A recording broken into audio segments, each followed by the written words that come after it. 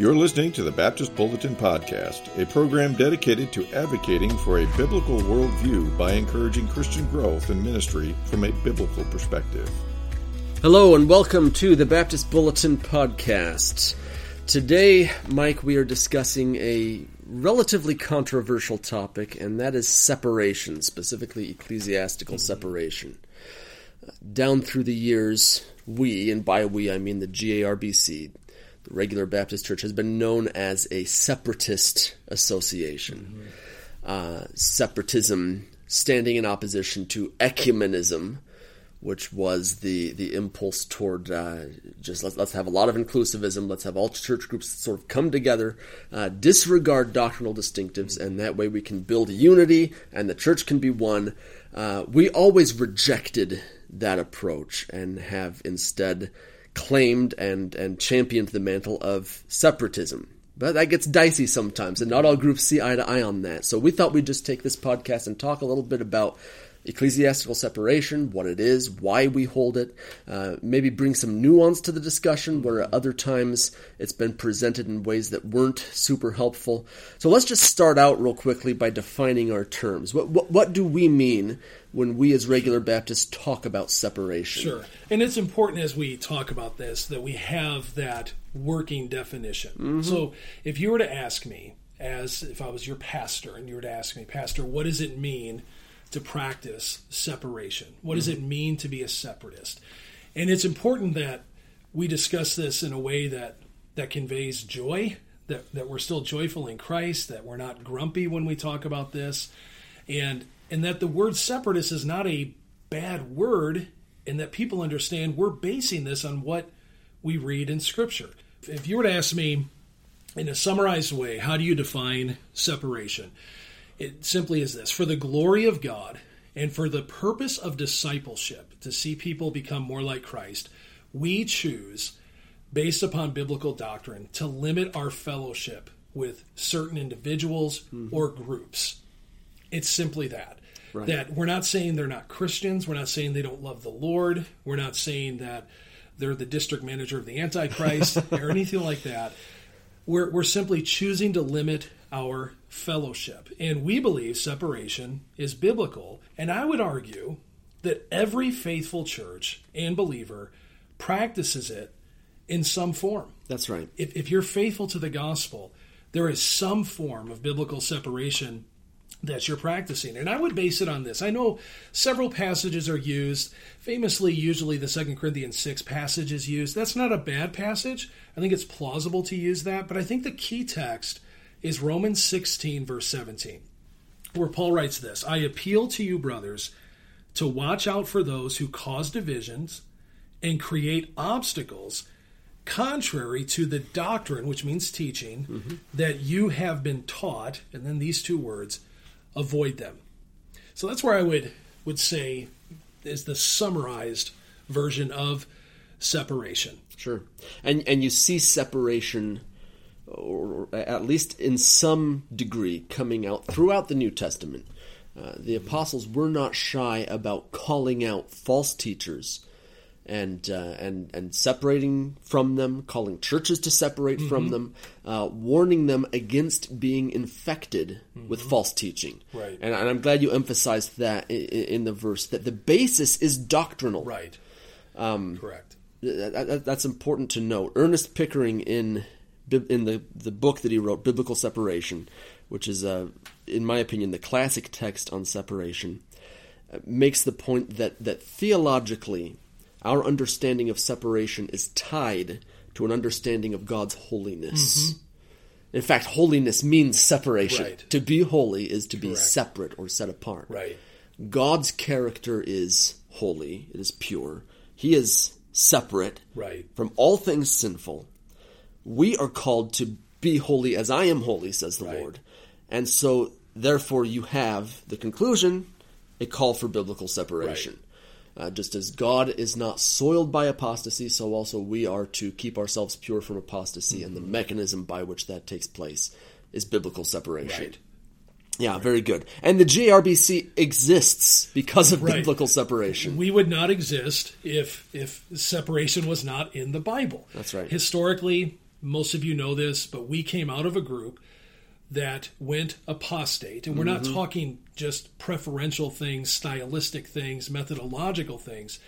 They point blank were embracing false doctrine. That's right. And they tried to change it from within, the Northern Baptist Convention back in the day, and it wasn't happening. So they separated, came out from among them, and formed the GRBC way back in the early 30s. So we exist because of that. And they base that not upon their feelings or some sort of subjective emotional response.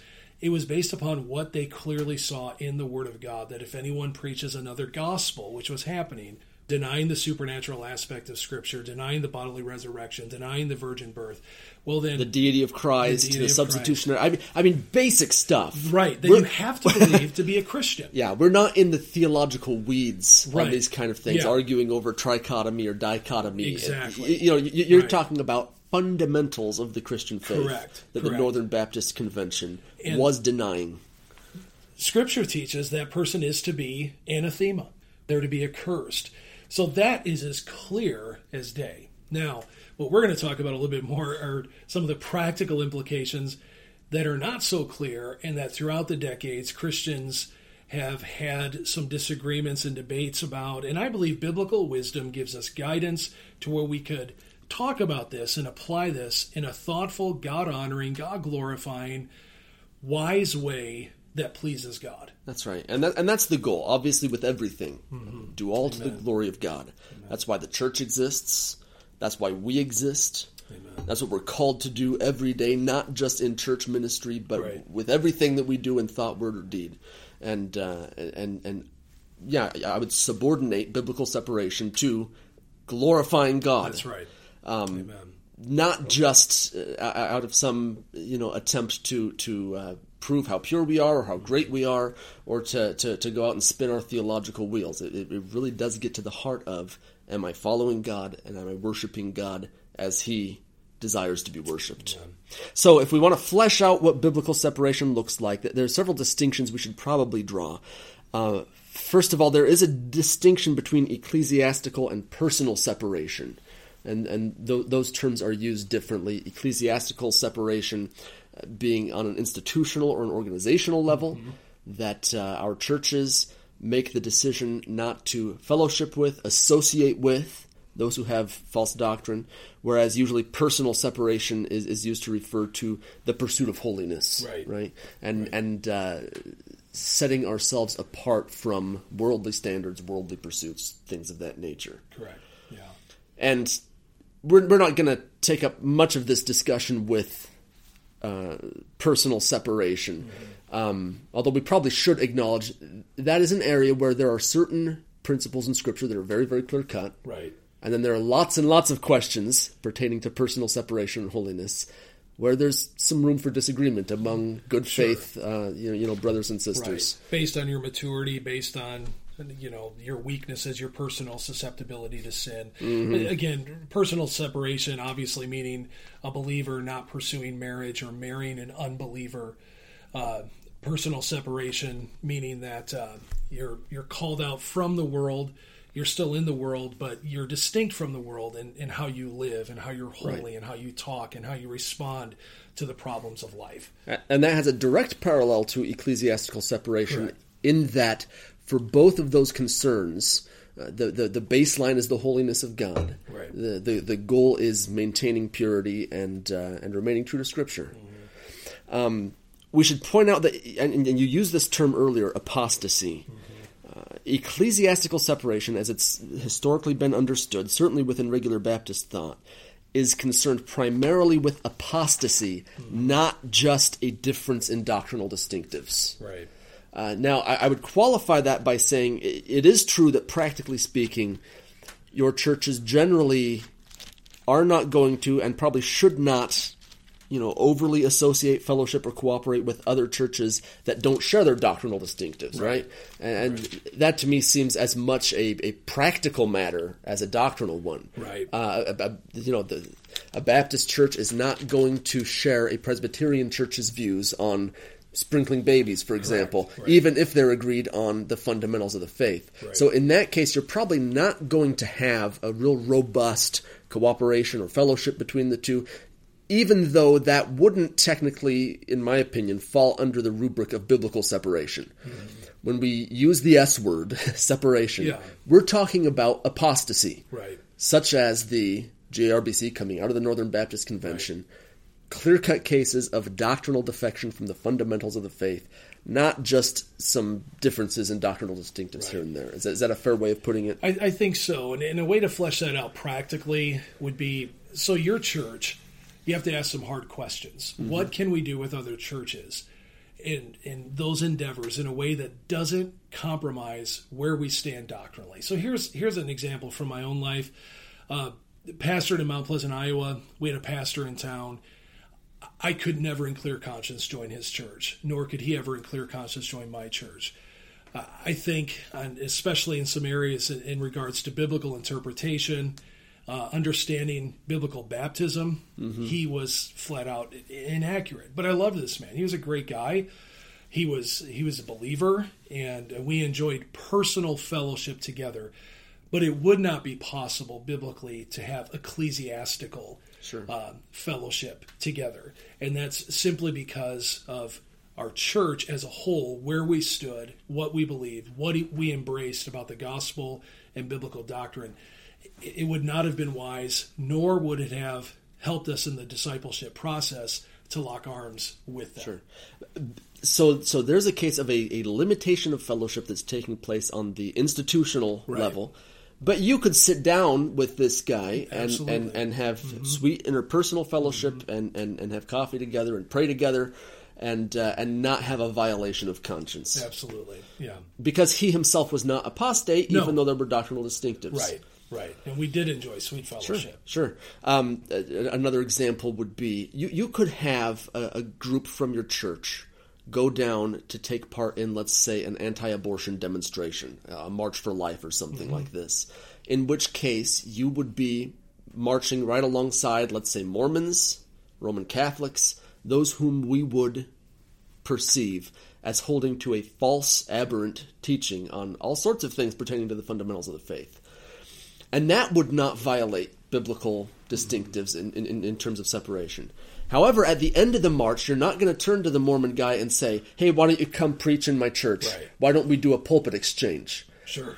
Institutional separation doesn't necessarily rule out doing things together on a personal level, depending on what the goal is, what the purpose is, what the context is. But it does rule out institutional association, cooperation, and that level of fellowship, right?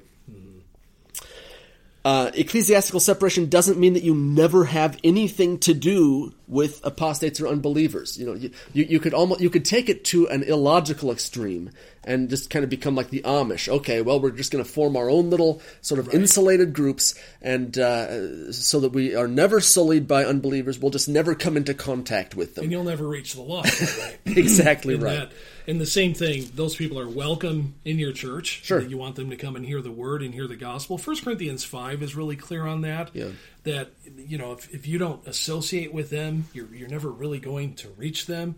And God is not calling us not to have any association with the world. That'd be unhealthy, and you'll never make disciples that way.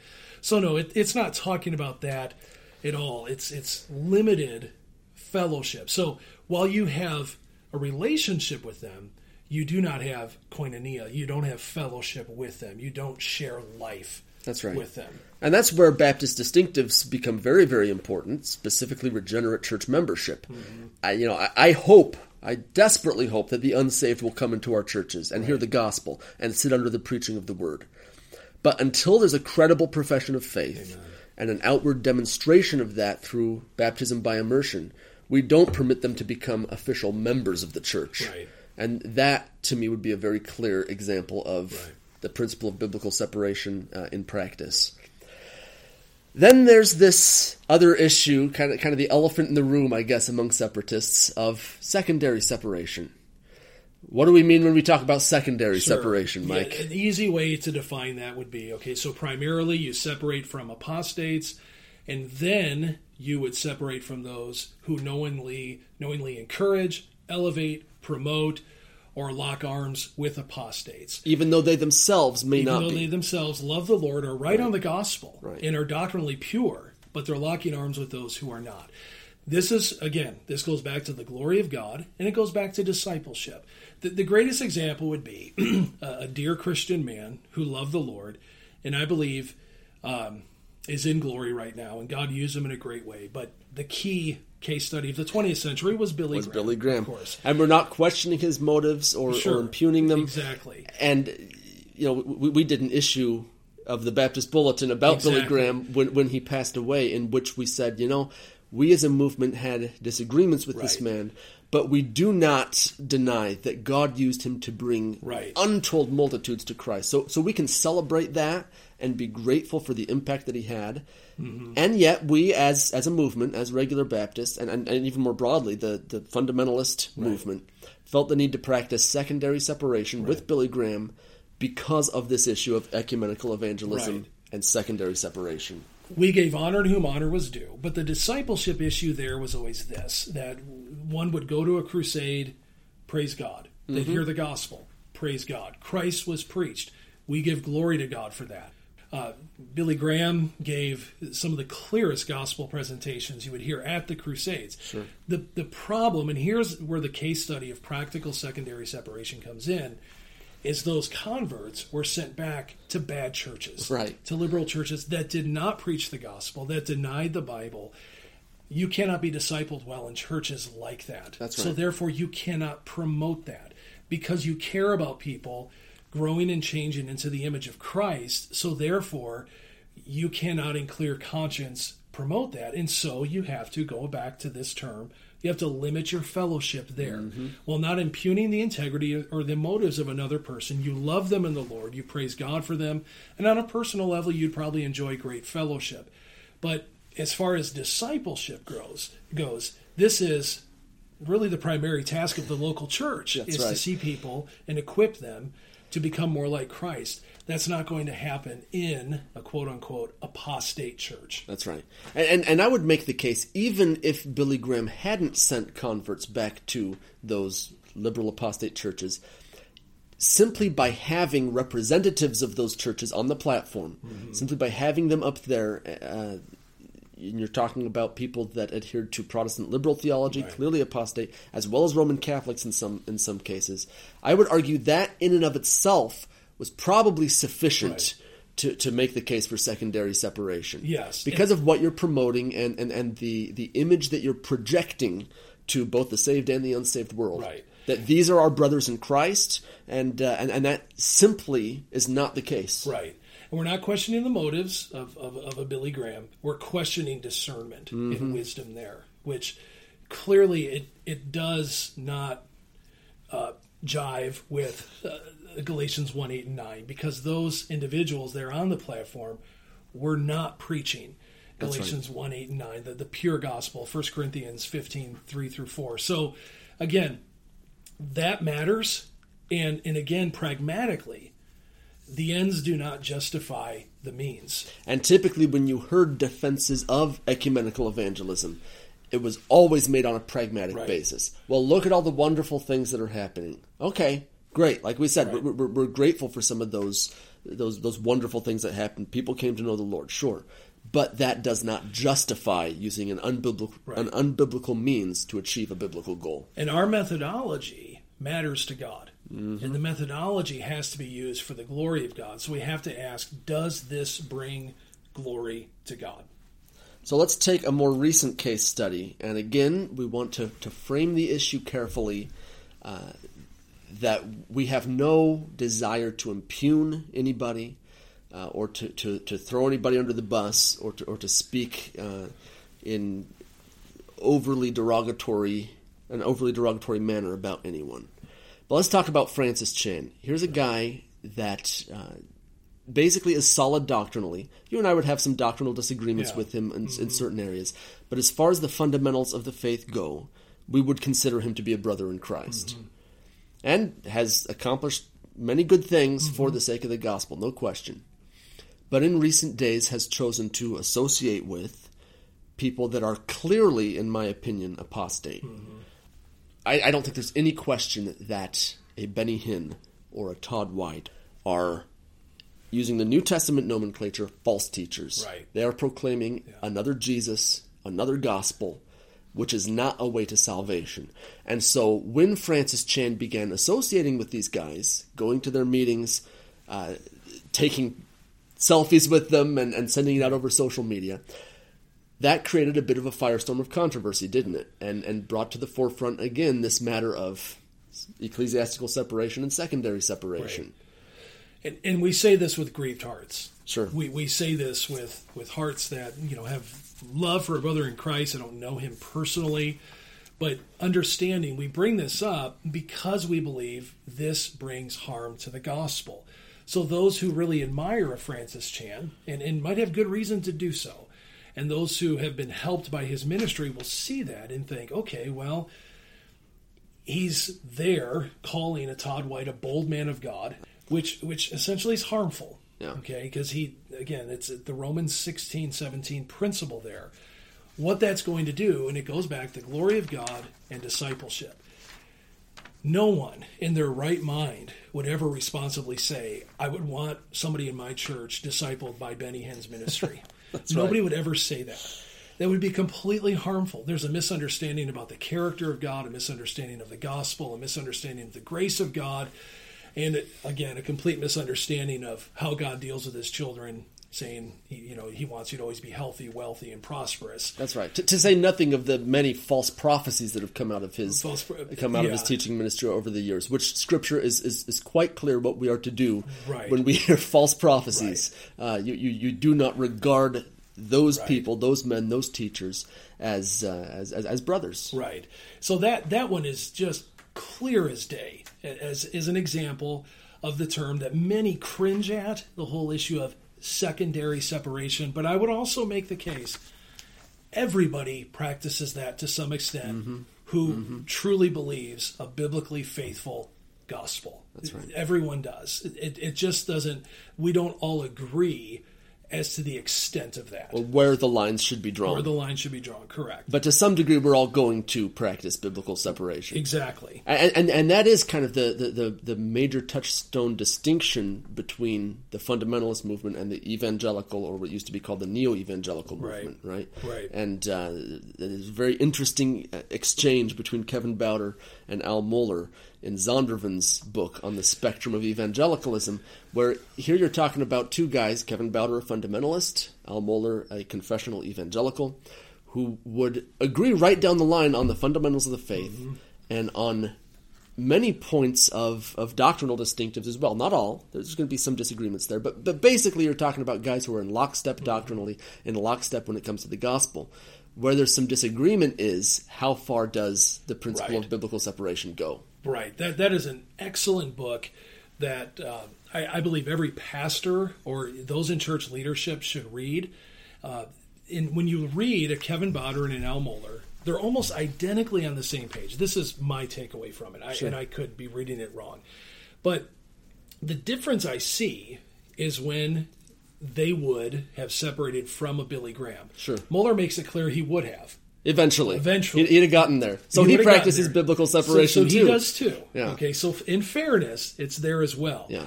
And the other one would be when they would have separated maybe from a major convention. Now, I would argue this. Mohler's case within the SBC, it was not as extreme as our case within the Northern Baptist Convention. It was there, the liberalism was there, but it wasn't quite as rampant as ours was in the Northern Baptist Convention. But that's neither here nor there. But you find there that they're almost lockstep in a lot of different ways. Now, the two other authors are just completely in a different spectrum, stratosphere than Mohler and Bowder would have been. That's right. And again, we're referring to the book, The Spectrum of Evangelicalism, which is one of those counterpoints views where there's four authors that are each presenting a different view on what constitutes evangelicalism. Correct. So, yeah. And I think Dr. Bowder lays out in there a very credible and biblical case for secondary separation and why it is important. But, again, the motive behind all of it is the glory of God and discipleship. That's right. Seeing people grow and change into the image of Christ.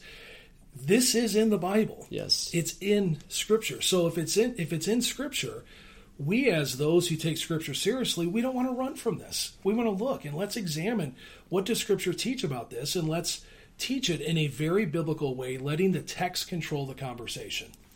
Let me circle back to Francis Chan for a moment. In his he recently put out a response to the criticisms he was getting, and in my opinion, there are some issues with the response that he put out. Let me read one sentence here. He says, "I recognize now more than ever that sometimes my participation can give the impression that I align with every other speaker at the event. I'm not sure what to do about that other than to tell you that I don't." It's an interesting statement, and it raises this question: is it necessarily wrong for a faithful proclaimer, teacher, preacher of the gospel to speak at an event put on by those who teach false doctrine? Is that necessarily wrong in all cases? I'm not sure it always would be, and as an example of someone doing that correctly, I would point to Ravi Zacharias speaking at Brigham Young University, where he felt by going into a sphere, an environment where the gospel is not being faithfully proclaimed, I can raise up a bold banner for the gospel and preach it in its purity and challenge the false teaching that's going on. The difference is Ravi was really, really clear up front. Right. When he went in there, exactly, that he was not going to compromise his position, and that he did not regard Brigham Young University as a center of faithful gospel preaching. Right. You don't have that with Francis Chan. Nor did he call the Mormon prophet a bold man. Right, exactly. And so there is a difference there. Yeah. A huge difference. Absolutely. And that's where I would take major issue with Francis Chan. The way that he went about doing these things gave off the impression that he did not take issue with the false teaching and preaching that characterizes those ministries. And you've just got to be so clear about those kind of things, lest you give off a wrong impression and encourage people to pursue teaching that is not only unhealthy, but in some cases incredibly harmful to the gospel and to biblical fidelity. At the end of his statement, he made a comment that sounds very familiar to those of us that have been separatists over the years, because we hear the U word thrown around all the time, unity. Well, Jesus wants us to be unified, and Jesus does want us to be unified. Francis says, one final thought. We should all be careful to guard against false teaching of any kind. In the process of refuting false teachers, however, we can unintentionally falsely accuse good teachers. Mm-hmm. That might be equally harmful to his kingdom. Okay, you and I would probably quibble with the use of the word kingdom there, but set that aside for a moment. God desires unity in his body, so it is no small crime to bring division into the church. That's true, with an asterisk. Right. Unity is important. However, unity, defined by the New Testament, has sound doctrine as its anchor and its pillar and its foundation. And you do not have unity without the grounds of unity. So it's the grounds of unity that determine the unity we have as believers. So the grounds of unity is not just let's all get along. The grounds of unity has to be doctrine. That's right. You cannot have that with false teachers. And I would turn to a passage like Ephesians 4 to make that case, where Paul gives a very explicit call for Christian unity among the church. Maintain the unity of the Spirit in the bond of peace. Mm-hmm. That sounds great, doesn't it? Yes. But then keep reading. There is one body and one Spirit, just as you were called, to the one hope that belongs to your call, one Lord, one faith, one baptism, one God and Father of all, who is over all and through all and in all. Doctrinal expressions there. So the basis of our unity is doctrinal in nature. Mm-hmm. And again, that doesn't mean that we just separate from everybody who disagrees with us on every minor point of doctrine. But notice those things that Paul is elevating there in Ephesians 4 pertain to the fundamentals of the faith. Right. Such that when you have apostasy, when you have false teaching, false teachers, false prophets, you cannot cultivate unity with them on an ecclesiastical level, on an institutional level, and still remain faithful to New Testament biblical Christianity. Sure. And that ties in with this. And David, you and I have talked about this quite a bit. This is a little bit more difficult to articulate than it was in 1932. That's and true. To facilitate this conversation with a number of believers, is very difficult and presents a number of nuances and challenges. We recognize that. I also recognize this has gotten a bad rap in the past 20 years, in particular among our group. And we want to be able to talk about this in a way where we're not beating each other up, we're not tearing each other down, but that we understand where we're coming from. That's why a podcast like this is important. So not just so we control the narrative on it, but to articulate biblically where we're coming from. And hopefully not in a vitriolic manner. Right. We never want to... I think some of what you're alluding to is the baggage that separatism, and especially fundamentalist separatism, has accrued over the years. And sometimes our representatives were partially to blame simply because of the fact that passions got heated. Hyperbolic language at times was used that probably was not helpful to the conversation. Right. And that's why we're careful to say that we don't want to go into this, especially in matters of secondary separation, by questioning motives, by putting down others who are solid in their faith. Right. Nevertheless, we do see a very biblical command to separate, not only from apostasy, but also from those who are not themselves separated from apostasy. So can we communicate that in a winsome manner without just throwing bombs all over the place? Right. And at the same time, what we rally around as an association is an Articles of Faith. It's a doctrinal statement. Yeah. That's what we rally around. So in order for us to be pure as an association, from time to time, we have to wrestle with some things that we see, some theological issues coming to the forefront that we see as kind of threats to the church, threats to doctrine. And biblically, we're to expose that. We don't have to be mad and angry and grumpy about it when we do that, but we do have to be bold. That's right. We have to be bold and yet loving at the same time. And so that's why we have to be careful about saying things like, well, just preach the gospel, and it doesn't matter who you do that with. As long as you're using the name of Jesus, everything's good. Well, and the problem with that, the Jehovah's Witness and the Mormon who knock on your door would say the same thing. That's right. And so that's why this matters. Some recommended books. David, you mentioned Ernest Pickering's book from years ago. It was updated in 2008 by Regular Baptist Press, Biblical Separation. I would highly recommend that. I would also highly recommend another book published by Regular Baptist Press to understand just the functionality of a local church. I think this should, as far as books on ecclesiology, this should be a go-to book for you. It would be Kevin Bowder's book on Baptist Distinctives. Super helpful. And New Testament Church Order. That's right. That is a very good book. And there's a direct tie-in, as we said, between understanding biblical separation and understanding the Baptist distinctives. They really do dovetail in a number of points. And then the last one I'd recommend that you get, which would be a fascinating read for you, 4 Views on the Spectrum of Evangelicalism. Andrew Naselli and Colin Hansen were the editors who really understand where we're coming from, because they kind of have I know Andrew Naselli has a background in with us. And then also the contributors, Kevin Bowder, Al Mohler, and then the other two, John Stackhouse and Roger Olson. I don't think many who listen to this podcast would agree with those two. But it's still fascinating to read where they're coming from and to see how they interact with guys like Bowder and Mohler, who would be kind of more in our camp. Correct, right. And I think you'll really appreciate the give and take and the back and forth from a Dr. Bowder and a Dr. Mohler on that. I found it to be very encouraging. I found it to be very articulate. And it helped me, when this first came out years ago, it helped me flesh through some of these things and understand this is important, and it's important we talk about it, and it's important that we not ignore this 800-pound gorilla in the room. It's right. There. We've got to talk about this, and more importantly, it's there in the biblical text. So we have to flesh that out, more importantly, for God's glory. That's right. Be ye holy, for I am holy. Amen. And whatsoever you do, do all to the glory of God. Amen. Hopefully that's where we can all come down. Amen. All right, that wraps it up for us. Thank you, Mike. Thank you, David. And thank you, listeners. Until next time, Soli Deo Gloria. Thank you for listening to the Baptist Bulletin Podcast. The Regular Baptist Network of Ministries exists to make disciples through healthy local churches. If you like this podcast, subscribe through your podcast platform of choice. You can find out more about our ministries at garbc.org and follow Regular Baptist Ministries on Facebook, Twitter, and Instagram.